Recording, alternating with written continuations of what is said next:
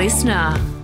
KickPod acknowledges the traditional owners and custodians of the land in which we're recording this podcast, the Yulukut Wulang clan of the Boomerang, who are a part of the Kulin Nation. We pay our respects to our elders, past and present, and extend our respect to Aboriginal and Torres Strait Islander peoples today. Welcome to the Kick Pod, your D&M on the stuff that matters, but also the stuff that doesn't. 1, 2, 3, 4.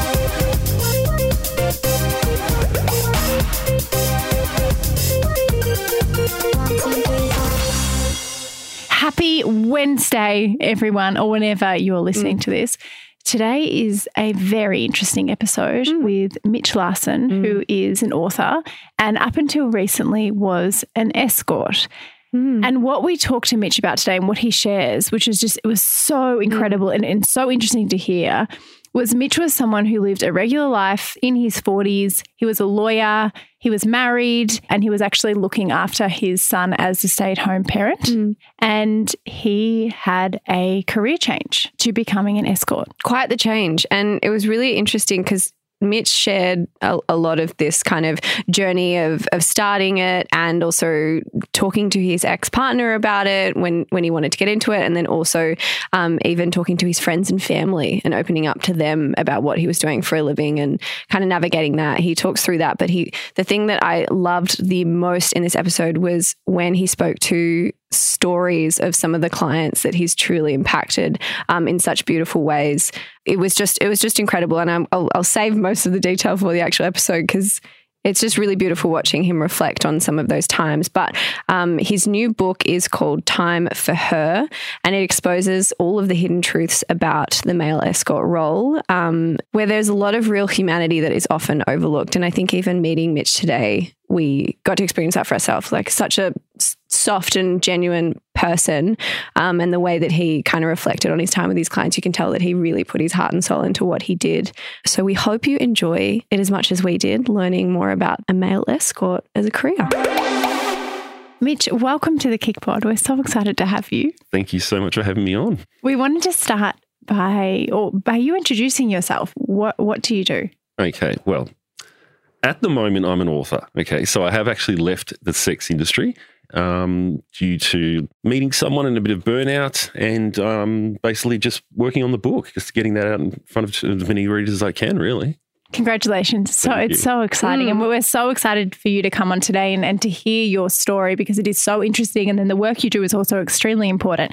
So we'll get to that. But before you started your work as an escort, you were married, father, and a lawyer. Yes. You were in your 40s, is that right? That's correct, yeah. And then you made a decision to change your life, really, change what you were doing. Yep. How did you, can you take us back to when did you start thinking about that decision? How did you make it? Well, I was working as a lawyer in regional New South Wales and not loving it, to be honest. It's a sort of bit of a cutthroat industry. The firm I was with wasn't the greatest. And my wife at the time, so my lovely ex, she was a doctor. So we decided that we fell pregnant, which was a big thing, obviously. So we decided that I should stay at home, look after him, which I did for 3 years. And from that time, I dabbled in a bit of photography. So I started up a business doing that. And the decision to become an escort came from a seed that was planted in the back of my mind by a person that I am sorry to say I cheated with, but via text. So not physically, but it was something that I'd done something really wrong to my wife. And so that's sort of, we decided, we'd open the marriage to see how that would work. And that sort of unleashed this sexuality in me. But the actual decision to become an escort came from that person saying she thought I had quite a sexual sort of nature to me, and had I ever done it before? So I sort of thought about that for maybe a week after she said it, and then it just popped into my mind overnight, literally. I don't know why. I'd never seen any sort of shows about it. I'd never gone onto any sort of websites to sort of check out what other guys were doing out there. But I just thought it would suit me based on my psychology background.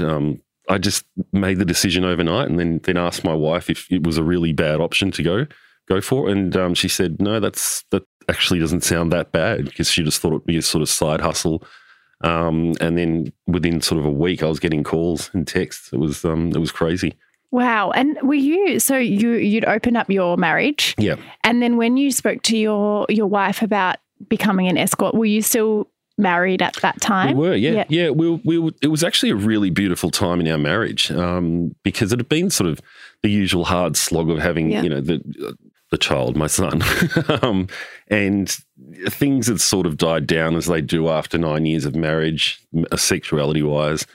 So there was always that sort of mismatch with our sexual desires, I think. She was busy doing work. It's a common refrain for a lot of families, I think, a lot of younger. Yeah, we talk about it a lot on the podcast when you have different sex drives than your partner and how you deal with that and how you work through it. Yeah. So I didn't want to physically cheat, but being caught text cheating prompted the conversation, and then so she just agreed to it, but we were still married at the time, and that's when the whole thing kicked off. And she was so supportive when I did start doing it. She helped take my photos, write my bio, and as in one of the chapters, my first client, I set off into the night as Mitch the escort. How long was it until you started speaking about it with other friends or even family, outside of your wife? Oh, that was a long time. That was a long and really hard time. Yeah. And that time has literally been going until the book was released. Now the weight is finally off. Everyone knows it's hard for a lot of people, but to begin with, it was about 8 months before I told my family because things were getting a little bit obvious because I was getting flown overseas for things and I couldn't keep saying it was for photography jobs because it's just, it's not realistic. And I think they thought I was a dealer or something like that. I'm not sure what they thought I was doing. And so it was probably about 8 months before I told them. And I tried a couple of times to sort of get the conversation in that area. But finally one day I just sat them down and told them. So, it was not easy. What did they say? They were really quiet, actually. It was actually led really well by my mum. I said, I need to tell you about what I'm doing for a living. And she said, what are you doing walking the streets? And it's like, well, not far from it. I'm actually an escort. And so I sat down and spoke to them. We had a good chat. They were shell-shocked at the time, without a doubt. But I made them have a look at my testimonials and what people had said about me just to give them an idea of the sort of therapeutic nature of the business. It softened the blow a bit, but Mum had always been and has always been, not particularly approving, but she understands why I do it or why I did it.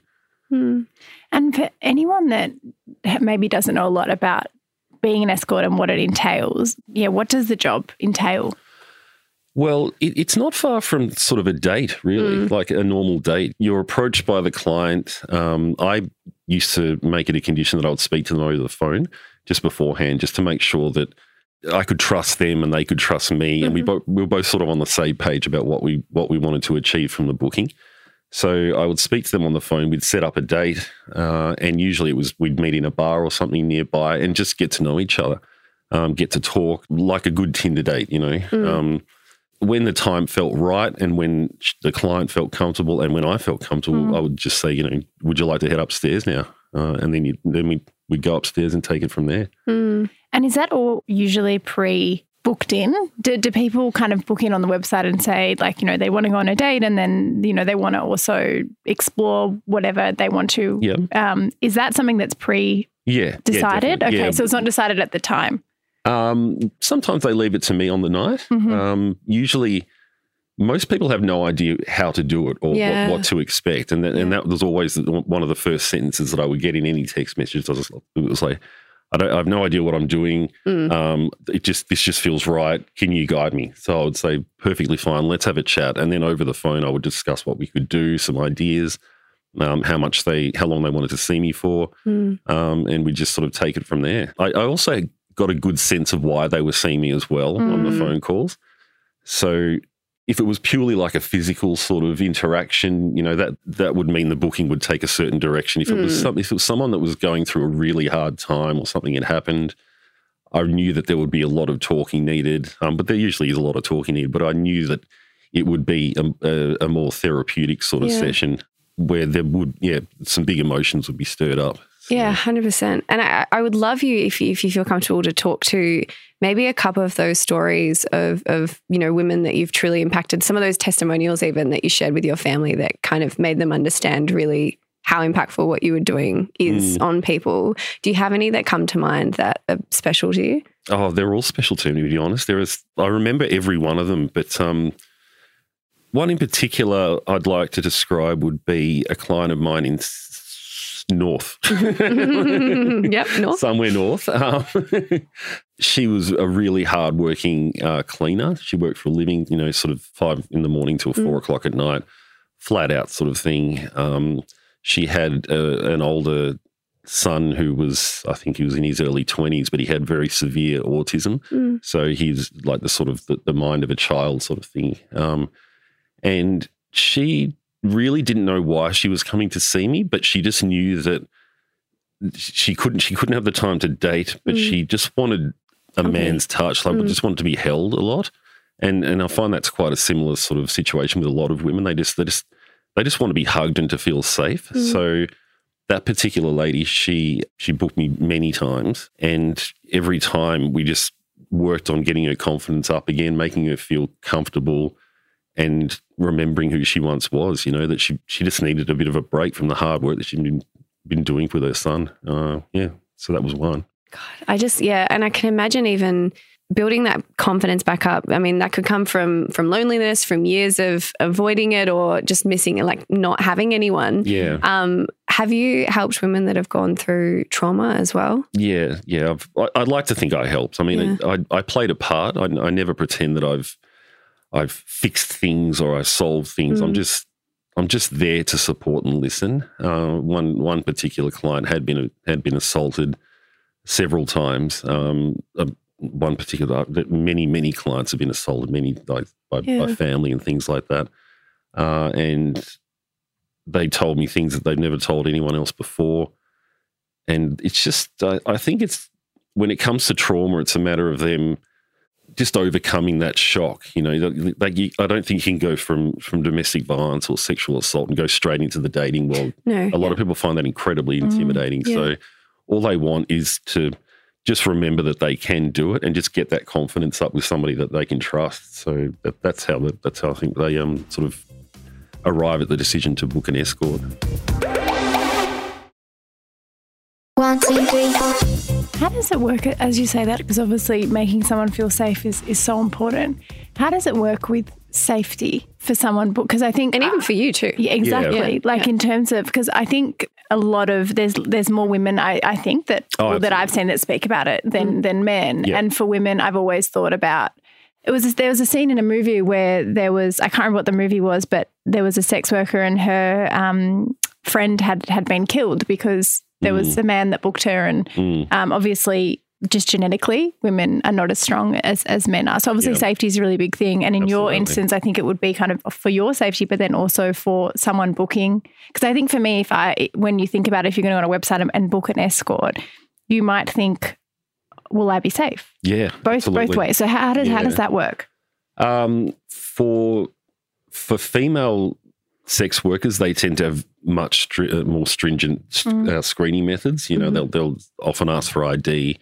They'll need references from maybe another sex worker just to feel safe enough. And that's entirely appropriate because, there's been some absolutely atrocious crimes out there against sex workers, as we all know.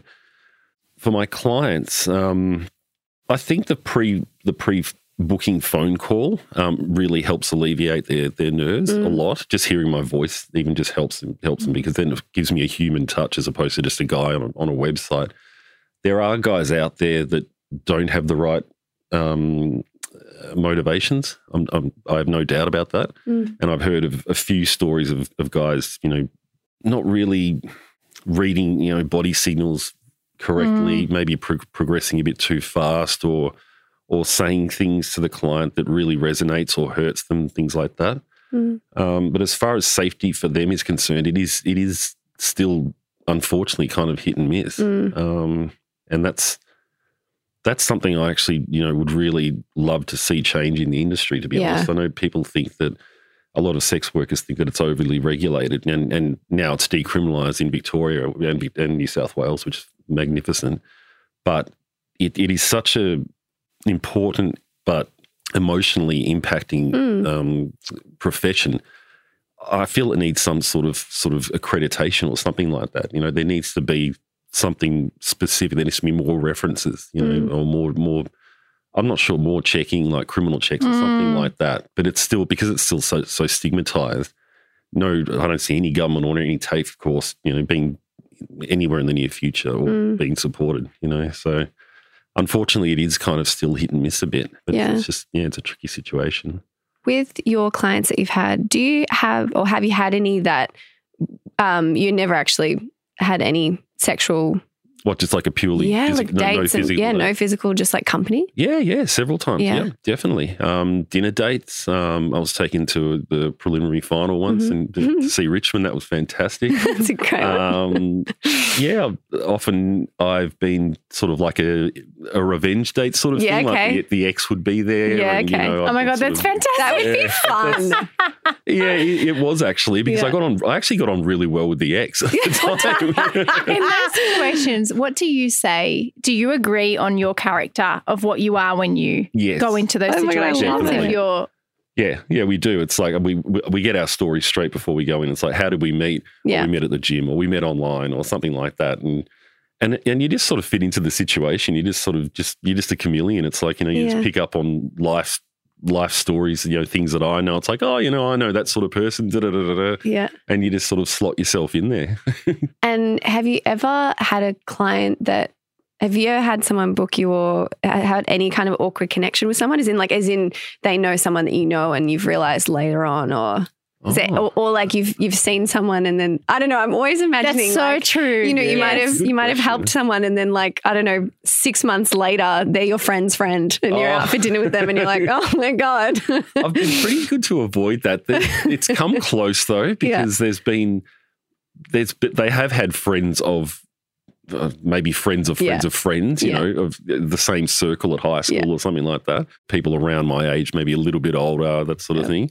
So, quite a few times it was like, I'd have to refrain from saying, of course, so-and-so, I went to Melbourne High, and it's like, it was a big school and a lot of people would be like, oh, did you know so-and-so? And so I sort of keep that a little bit quiet. Fair enough. Yeah. What about those, especially I feel like maybe those that come back and book you again and again? Have you had to navigate someone like falling for you? Yes, definitely. And the other way around too, have you ever, how do you stop yourself from having feelings for a client?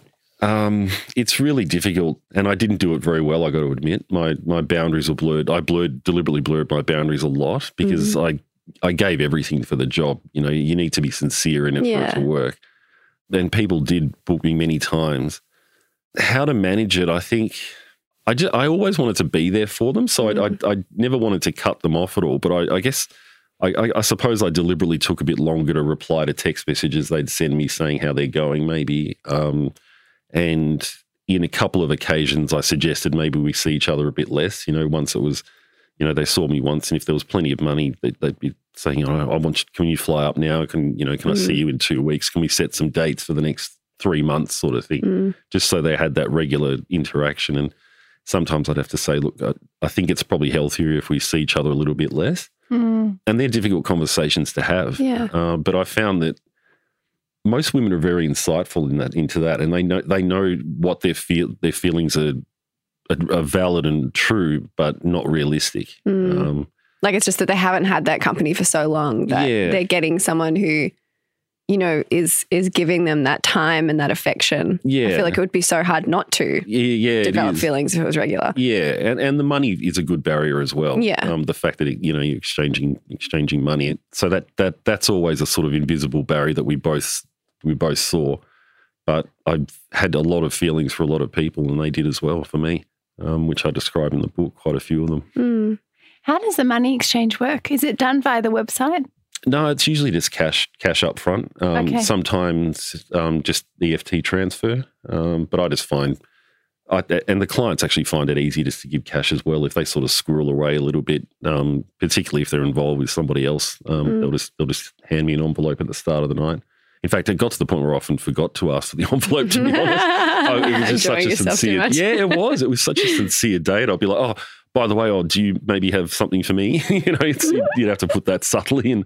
Yeah. And I suppose too with that, it does, with the money transaction, that then brings it back to the fact that it's not that it's not real, but it's a booking, and it's not because you're in love or et cetera, and helps with that boundary. Yeah, it did. And there was always a time limit as well. And, I'd never stick to a time limit. You're not going to say, right, time's up. The alarm's off yet, I'm tapping out now sort of thing. It doesn't work like that.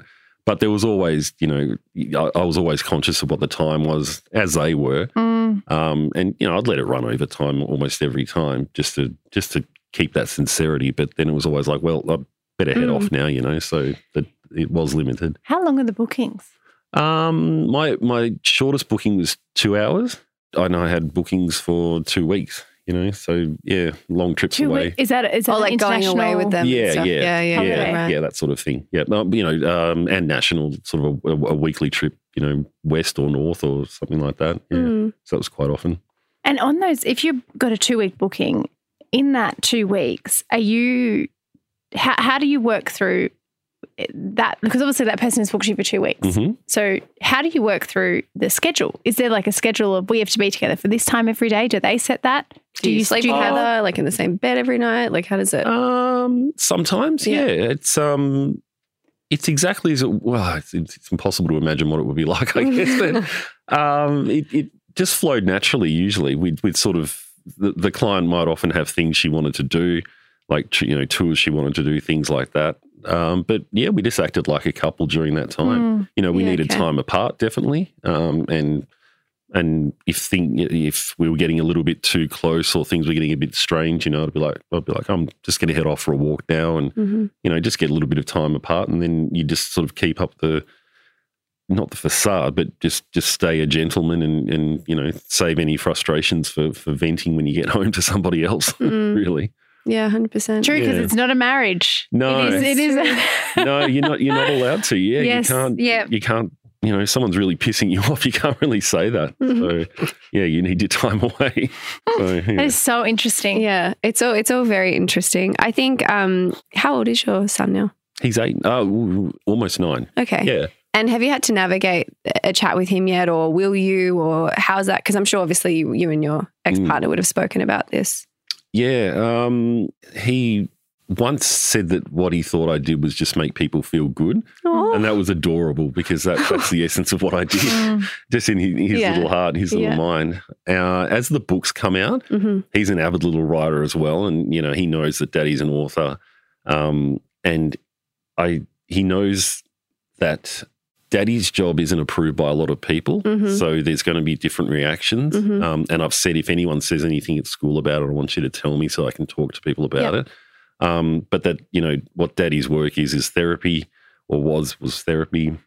It involved ladies and it involves sex, because we've had a little chat to him about what sex is. He doesn't like it, doesn't like talking about it, that's for sure. He's all embarrassed. Yeah. But he gets the gist that it's an adult book about my life. And that it revolves around adult relationships between me and women. So yeah, I believe it's age appropriate what I've told him so far. Yeah. But I do want to make an impact on him early about, respect for women and consent and things like that. So this is the perfect sort of springboard to bring up those sort of conversations. And you mentioned at the start of the episode that you're now in a relationship and you've stopped because also you obviously have written the book and you have a lot of press and things that you're doing. Yeah. And you've stopped the work now. Yes. Do you think it's possible to be, or for you, I know that I'm sure this would be different for everyone, but be in a relationship and also do the work as well? Or it'd be really tough? Really tough. Yeah. Yeah. Possible. I personally don't think it is. It has happened, and there are people out there that I know that have successful relationships, but it's usually they're both involved in the industry somehow. Right. That's I'm pretty sure. I don't want to be pessimistic, but I think that's kind of the only way it would work because for me anyway, if I'm committed to someone, I give them my heart, and if I have to do that with other women, it just starts to conflict in my mind. I can't. I don't feel like I'm doing any of them a service, and I'm doing harm, and I don't want to do harm. So obviously I don't want to do harm. So I tried to negotiate it for a while, but ultimately, no. If you really want to settle down, I think you do need to leave the industry, or full service sex work anyway. How many weeks or months, or how much time passed in your relationship that you're in now before you decided to step away from the work? Would have been 8 or 9 months, I think. Okay. So it had been a while. And when you first met, was she well aware of what you were doing? Yeah, she was. Yeah. Yep, definitely. Yeah. Yeah, she was. She was very good about it. She was wonderful, very supportive, knew what it was all about. I'd explained to her, and, she'd read the testimonials, and within limits, I told her how bookings went, and she was, very, very encouraging. Like, you can do this, because towards the end I was getting really nervous and quite anxious about each booking. And she was like, no, you can do this. You're okay. Was that because of your relationship? No, it wasn't because of the relationship. I think I started putting too much pressure on myself for every booking to be perfect, I think. And when you're a man, you have to get it up for, people want to have sex it's true. with you. It's very different. It's to women, because you that's true. You can fake it. And my colleagues admitted that too. It's no secret. You can just use lube up, and then you can do the job. It's a fallacy that you can just take a blue pill and you'll get a hard on. That just doesn't work. So if it did, God, my job would have been easier. For Viagra or Cialis to work, you actually have to have an attraction to get the blood flow going to get an erection. Yeah. And I was just towards the end, it was more about getting the job done for me than it was about really helping, which was what the driver was for most of my career. Maybe that was, though, because you were falling for her, and it was like your body and your mind, I don't know, starting to not be as attracted to anyone else. I don't know. No, it's not about attraction. I think I'd say my mind. Yeah, definitely. It did start to conflict in my mind for sure. And did you ever have a booking where you just couldn't? And how did you know? Yep. What do you do? Well, I've had a couple of bookings where I immediately knew that we weren't going to hit it off. And as hard as that was, I would have to say, look, I just don't think I can do it tonight. I'm really sorry.